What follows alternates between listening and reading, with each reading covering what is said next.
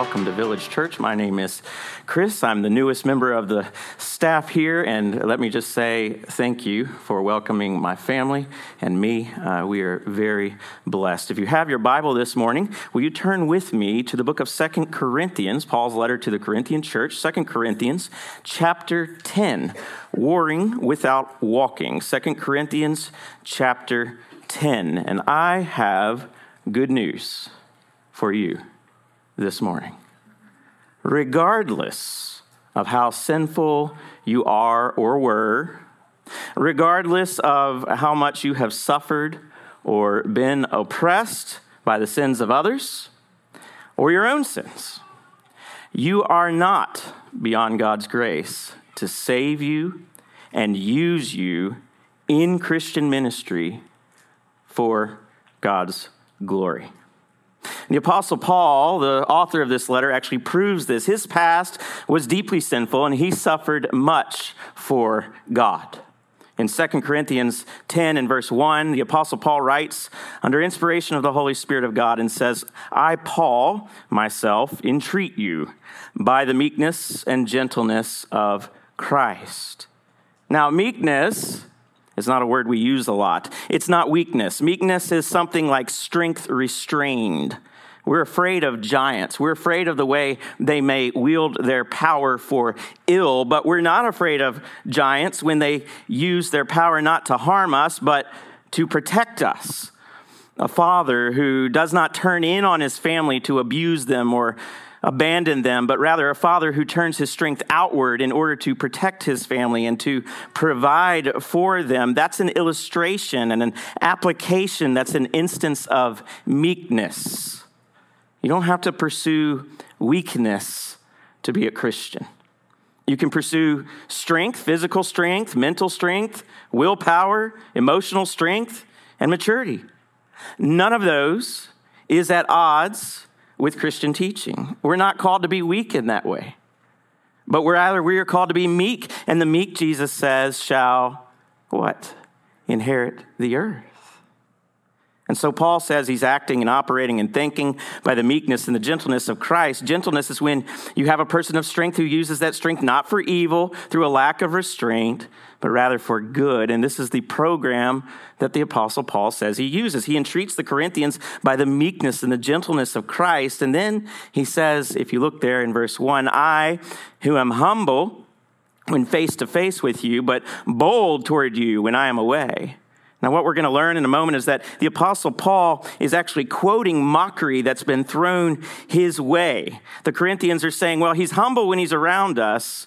And history would tell us, I'm not sure how accurate this is, that the Apostle Paul was a bit of an ugly man. He was a bit of a weak man, a timid man in his appearance. And perhaps the Corinthians said, this little weasel man, he comes among us and he's afraid to say to our faces what he'll tell us in his very bold letters.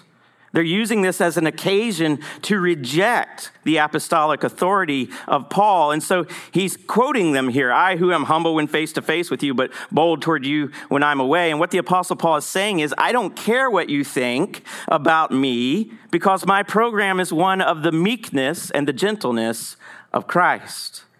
You see, tone matters. But that doesn't just work one way. It's not always that we should hold off or pull back on our tone. Some topics deserve an even harsher tone. And that must conform not to our own standards, but to God's. Verse 2 there, the Apostle Paul writes, I beg of you that when I am present, I may not have to show boldness with such confidence as I count on showing against some who suspect us of walking according to the flesh. There were some in Corinth who were accusing the Apostle Paul and the other apostles of walking in accordance with the flesh. Not just in terms of sinfulness, but they're also saying, well, Paul's not much. Don't worry about this little man when he comes around to correct you. Look at how weak he is when he's among us, how bold he is when he writes these things. You've heard the modern day equivalent of this, right? Oh, a keyboard warrior. He's mighty brave behind a keyboard, behind an anonymous account. That's what they're saying of Paul here. But if you skip down with me, the Apostle Paul defends himself in verse 7. He says, look at what's before your eyes if anyone's confident that he is Christ, let him remind himself that just as he is Christ, so also are we. You see, Paul is saying, look, Corinthians, if you're Christians, how much more so are we Christians as apostles? In fact, the reason that those in Corinth are Christian is because of the gospel that Paul preached to them in the first place. So if he preaches a false gospel, they're false believers. But if he preached a true gospel and they believed, then they're true believers, and Paul is too. In verse 8, he writes, for even if I boast a little too much of our authority, which the Lord gave for building you up and not for destroying you, I will not be ashamed.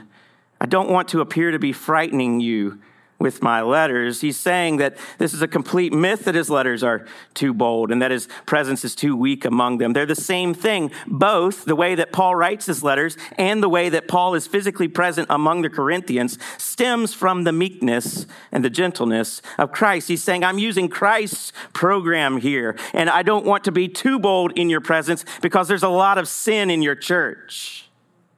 Verse 10, for they say his letters are weighty and strong, but his bodily presence is weak. And his speech of no account, Paul actually makes an interesting move here. He says, no, you're right. I'm not a good speaker. He just concedes the point to them, and he does so later on in these letters to the Corinthians as well.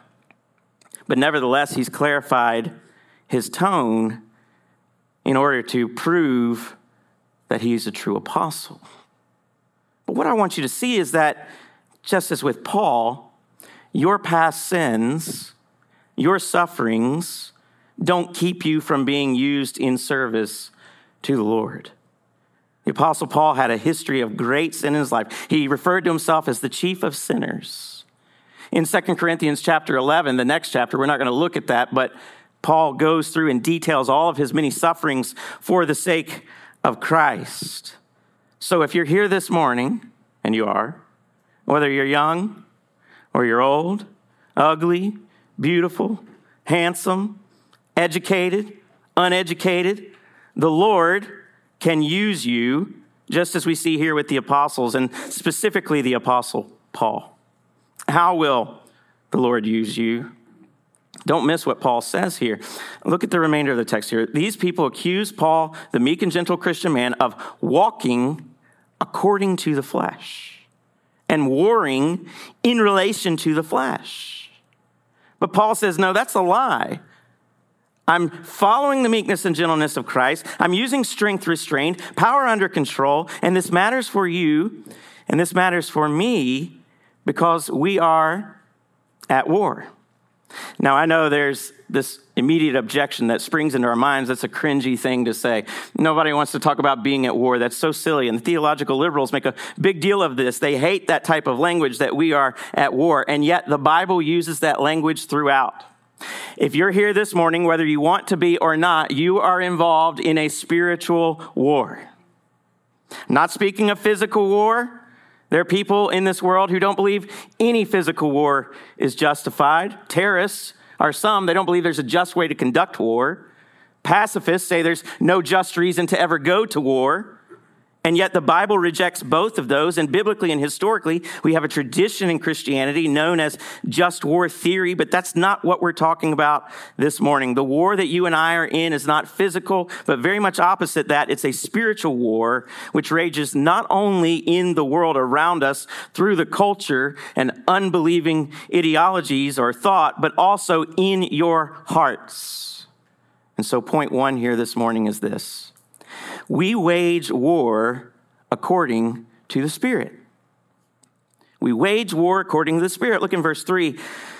For though we walk in the flesh, we're not waging war according to the flesh. Paul clarifies. He says we're not walking contrary to the Spirit of God. He's not saying that they're in the flesh so that they do not please God, but rather he's saying they're in a body and flesh, just like you and just like me. If you're here this morning, you've got a body. War is being waged, but it's not pertaining to your body in that sense. All the wars we see in this world are representations on a micro scale of what's taking place on the macro scale, spiritually speaking. And yet, victory in Jesus is already yours, provided you're trusting in him. Because the Lord defeated his enemies and was raised. You have forgiveness through faith in Jesus Christ. The Lord has ascended to the right hand of God the Father Almighty. And so we walk in flesh, but we're not waging our war according to the flesh. How are we waging it then? Look in verse 4. Paul says, "For the weapons of our warfare are not of the flesh, but have divine power to destroy strongholds." You and I are gifted with weapons of war to be used in the spiritual realm. We possess power from God, divine power. Paul talks about this in Romans 8, verse 8. He writes that those who are in the flesh cannot please God. Now, he's speaking there of flesh in the sinful sense. You, however, are not in the flesh, but in the Spirit, if in fact the Spirit of God dwells in you. Anyone who does not have the Spirit of Christ does not belong to him. There is no second blessing of the Spirit. If you trust in Jesus Christ, you're in union with him and you're filled with his Spirit. And the Lord has given us these weapons for spiritual warfare.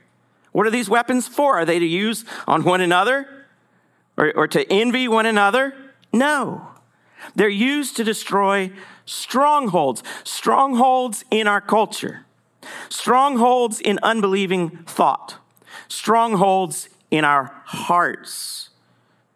Point 2 here then is that we wage this war to destroy arguments. Look in verses 4 through 5 of 2 Corinthians 10. The word of the Lord says, "For the weapons of our warfare are not of the flesh, have divine power to destroy strongholds. We destroy arguments and every lofty opinion raised against the knowledge of God, and take every thought captive to obey Christ." We're not talking about yelling at one another. Some people hear argument and they think, oh, they're arguing, they're yelling at one another. They're enraged, they're angry with one another. Or they're yammering on and on about their opinions regarding the talking heads on television and the political things happening around our nation. That's not what he's talking about. He's talking about arguments which lift themselves up against God, and you and I, according to the word of God, are to destroy those. Paul undoubtedly is thinking here of Proverbs 21 and verse 22. "A wise man scales the city of the mighty and brings down the stronghold in which they trust." The idea is a man who goes in and climbs this wall to this great city, breaks into their stronghold without them even knowing, and bringing the whole thing down. Well, that requires a knowledge, doesn't it, of the opponent's viewpoint. The Bible says in Proverbs 26, 4 through 5, "Answer not a fool according to his folly." You don't jump onto their view of the world to consider whether or not you can bring them back over to ours. No, you don't answer in accordance with their folly. They don't have the truth if they're unbelievers. "Answer not a fool according to his folly, lest you be like him yourself. Rather, answer a fool according to his folly," meaning answer the fool as his folly deserves, lest he be wise in his own eyes. We're not to remove ourselves from those who don't espouse faith in Christ. We are to engage them with the truth of the gospel, lest they be found wise in their foolishness. The way I like to put it, the way I put it in Tennessee is this: lots of people have opinions. God's is the that matters, because his is truth itself. The one I want to believe is God through his holy word. We destroy through the word of God, through the Spirit of God, and through the blessing of human reasoning, arguments that are lifted up against the gospel of Jesus Christ. Now, this task of destroying unbelieving thought is not merely the proclamation of the gospel, the death, burial, resurrection of Jesus Christ for our sins. It is that, but it's not just that. It's not merely your testimony of that moment when you truly believed in Jesus Christ and you were converted and filled with the Spirit of God. It is that, but it's more than that. This text is talking primarily about taking to task unbelieving thought, whether outside of the church or inside of the church, whether it's you or whether it's me. If it gets in the way of the knowledge of God, it needs to be dealt with because we're in a war. And the way we fight this war is not physically, but spiritually through God. I mentioned a moment ago the strongholds and the arguments of our culture and in unbelieving thought and in our hearts. And so I want to talk a little bit about those three aspects of this. Some, you see, would raise theological or philosophical objections toward Christians who use the word of God in the public square. They would say, we don't need to be so busy going around fighting the so-called culture wars. Well, I confess that I still don't know what they're talking about. I don't know what the culture wars are per se, and I don't know why fighting them is a bad thing. If you mean that I'm supposed to remain silent or partake in the follies of the mind, the will, the emotions that are thrust upon us by an unbelieving world, then I'm going to reject the idea that fighting the culture war is bad. When you're piping things into our homes through smartphones and laptops and desktops and Xboxes and Nintendos and TVs or whatever else you have that are not in accord with godliness, those things must be resisted, or you must shelter your family from them, or else you must teach your family to take that unbelieving thought apart. And I don't think that being engaged in the culture war in that sense is something that we merely do as Christians in a defensive posture. Why? Because Christ is King. Christ is Lord of everything. This is his world. If you're redeemed by him, you belong to him. And we move forward under his banner. We are not to be those who are weak in the presence of cultural pressures, but those who are meek in the presence of cultural pressures. We're to be developing our own culture in accord with the word of God as we apply it even to the follies of unbelieving thought. And so I don't understand this objection to so-called culture war. I think a girl's a girl. I think a boy is a boy. I think that God ordained and instituted marriage from the beginning, from the earliest chapters of the Bible, between a man and a woman. I think that so-called abortion, which is the murder of the preborn and innocent children in their own mother's wombs, is wicked and evil. And unless our land repents of it, we will face the just judgment of God. Am I supposed to stop believing those things because some silly so-called progressive Christian tells me I shouldn't be engaged in the culture wars? I'm not going to listen to them. That's silly. And you shouldn't either. Those things are against God. They're against his word. They're against the knowledge of God. And you and I are tasked in the word of God with using the weapons of warfare to destroy these opinions that are exalted against God. Obedience to Christ follows from the fact then that Christ is King. He's the Lord of everything. We have world religions, which are representative of unbelieving thought. This could be atheism as well. I'll include in those. But they do nothing but spend their time lifting up these faulty, false opinions against the knowledge of our God. The word of the Lord says from the earliest pages in Genesis that there are three persons in God. There is God the Father, there is God the Son, there is God the Holy Spirit. Each of these three is truly God, and yet there is one God. That's the doctrine of the Trinity, basic Christian belief. And another belief is intricately woven together with that belief, namely the belief that the person of Jesus Christ is both God and man, two natures, one person. And if you find yourself rejecting, as every world religion and cult does, if you find yourself rejecting either of those beliefs or both, you have no way left to save yourself. That's why every world religion and cult, other than Christianity, seeks to reach up and bring God down to us, seeks to reach up and reach God's standard, seeks to do this thing and do that thing to try to earn God's favor. You can never earn God's favor through your good deeds in an unbelieving state. You'll never reach up to God. Christianity is the only faith in this world where we don't strive to make our way up to God, but no, God comes down to us in the person of Jesus Christ.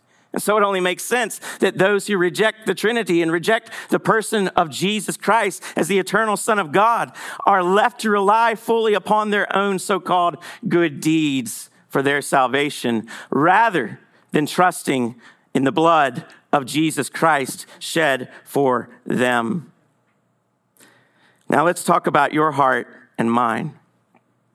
We've talked about the culture. We've talked about unbelieving thought. Now let's talk about when it gets into our own hearts and minds. What do you wrestle with? I'm not a mind reader. This is not about your neighbor. My wife's figured out a way around that, by the way. She told me last Sunday, she said, "That was a really good sermon. It really spoke to me. What did you think about it?" Hint, hint, it was for you. What do you wrestle with in terms of sins and temptations and struggles and challenges in your mind, in your emotions, in your will? What lifts itself up against God that's in you? You walk in the flesh, and so do I, but we're not in a power struggle as though this war were physical in nature. We're in a truth struggle. The tempter wants to lie and tell you you're too weak. You're not strong enough to make your way out of this. It's all about power. It's not. It's about truth. You turn the light on and the darkness goes away. You believe the truth of the Word of God and the Spirit helps you out. Here's your command this morning. And before I read it, I want you to ask yourself, how are you doing with this command this morning? Before God, do you take every thought captive to obey Christ? Point 3 here is this. We wage war by taking every thought captive to obey Christ. Verse 5, Paul writes, "We destroy arguments and every lofty opinion raised against the knowledge of God, and take every thought captive to obey Christ, being ready to punish every disobedience when your obedience is complete." Do you take every thought captive to obey Christ? Because if you and I would do just this, make the battle place the mind, every thought you have, every thought you're given, don't measure it by itself. Don't measure it by your own standards. Don't measure it by the standards of unbelievers, but bring it back to Christ. Bring that thought back to His Word. That's how you wage war in your mind and in your heart and in your will, because when you take every thought captive to the obedience of Christ, then you see God's law as your delight.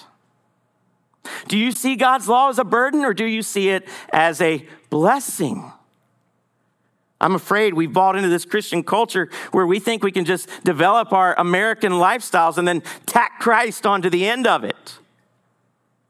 I want to be wealthy and prosperous and well-educated, well-known, have a nice-looking house and family, and we'll show it off to the world through Instagram. It's vanity. Jesus is not your Lord and Savior if that's what you premise your life upon. Jesus, in the most terrifying words, I believe, in the Bible, in Matthew 7, verse 21, says, "Not everyone who says to me, 'Lord, Lord,' will enter the kingdom of heaven, but the one who does the will of my Father who is in heaven. On that day, many will say to me, 'Lord, Lord, did we not prophesy in your name and cast out demons in your name and do many mighty works in your name?' And then I will declare to them, 'I never knew you. Depart from me, you workers of lawlessness.'" If you've been saved by the blood of Jesus, if you are indwelt by the Spirit, you have these weapons of warfare in you.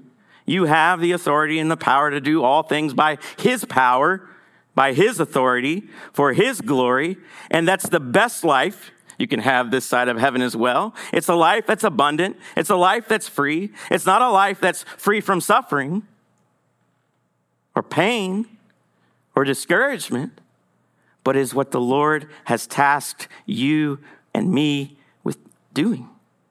So we take every thought captive to the obedience of Christ.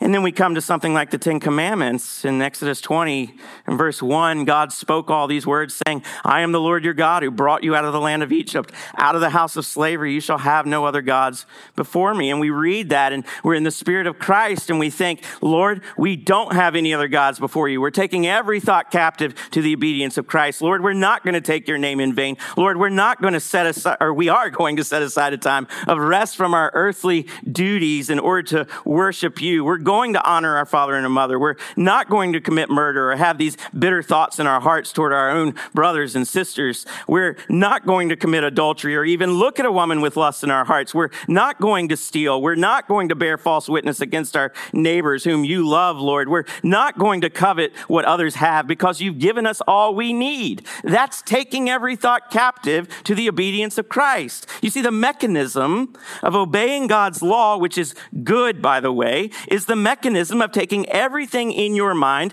captive to the obedience of Christ. And it's not just you.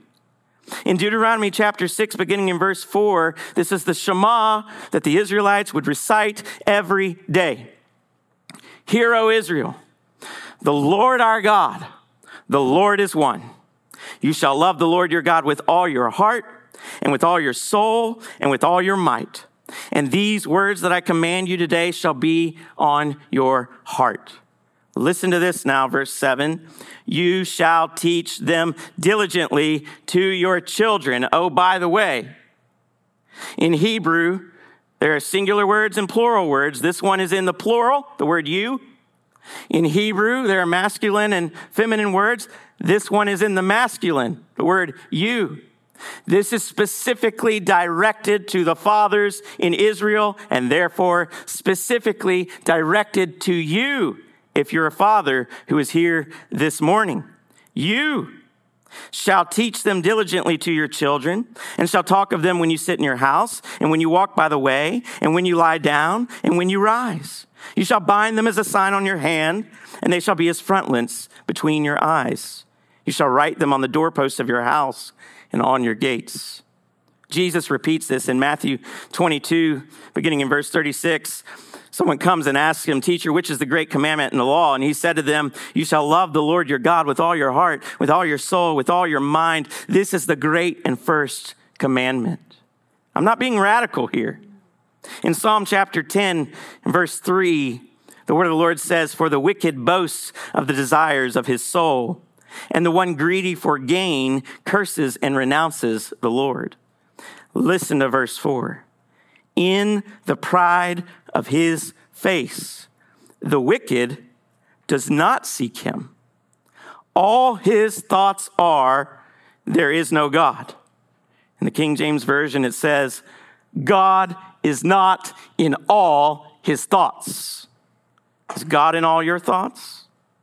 Again, I can't think for you. I can't read your mind. You can't think for me. Can't read my mind. But if God is in all your thoughts, then you'll look at these 10 commandments. You'll look at the law of God and you'll love God through doing them, through obeying the Lord. To conclude here, Paul writes in verse 12, not that we dare to classify or compare ourselves with some of those who are commending themselves, but when they measure themselves by one another and compare themselves with one another, they are without understanding. He says, we dare not classify or compare ourselves with some of those who are commending themselves. Listen to this. When they measure themselves by one another, it literally says, when they measure themselves by themselves. Isn't that silly? They compare themselves with one another. And Paul says they are without understanding. They've created their own rules, their own regulations, their own definitions of success. And that is exactly, by and large, what the American evangelical church has done as well. We've done it in our guilds. We've done it in the academy.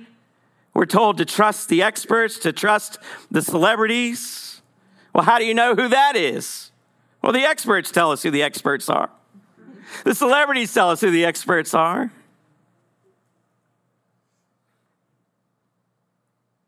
Oftentimes, we find when they fall, they weren't taking every thought captive to the obedience of Christ. Education itself is not based on this idea of comparison between ourselves. You think, why is he preaching now on education? Because the assumption of all education until recently is that the point and the purpose of education is not merely going somewhere to learn a trade or a skill or some sort of doctrine or discipline to make money or to gain worldly favor and success. The assumption of all education until recently was that we learn in order to know God.